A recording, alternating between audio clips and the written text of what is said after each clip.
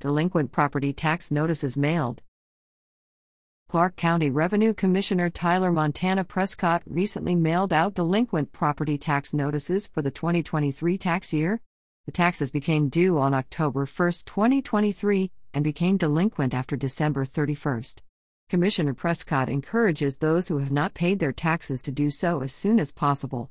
Additional late fees will be added to any accounts that are not paid in full by February 28. Prescott said he expects many of these accounts to be paid when people receive their income tax refunds. However, he did note that his office has received a significant amount of returned mail this year for taxpayers who have moved, passed away, or closed their post office boxes. Prescott said that this can pose a problem when the bill is not received by the taxpayer or their family members, as they may not remember that property taxes are due. When mail is returned, Prescott said that his office first looks to see if the post office has a forwarding address.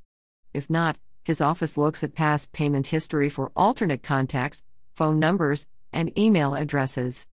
Prescott said that his office has been making phone calls and sending emails to delinquent taxpayers in an effort to collect payment. Since taking office, Prescott has worked hard to reduce the number of properties being sold for taxes. He said that he will begin visiting properties with unpaid taxes in March in order to attempt to make contact with the owner. It is never my goal to sell the property for unpaid taxes. We do everything possible to collect the taxes.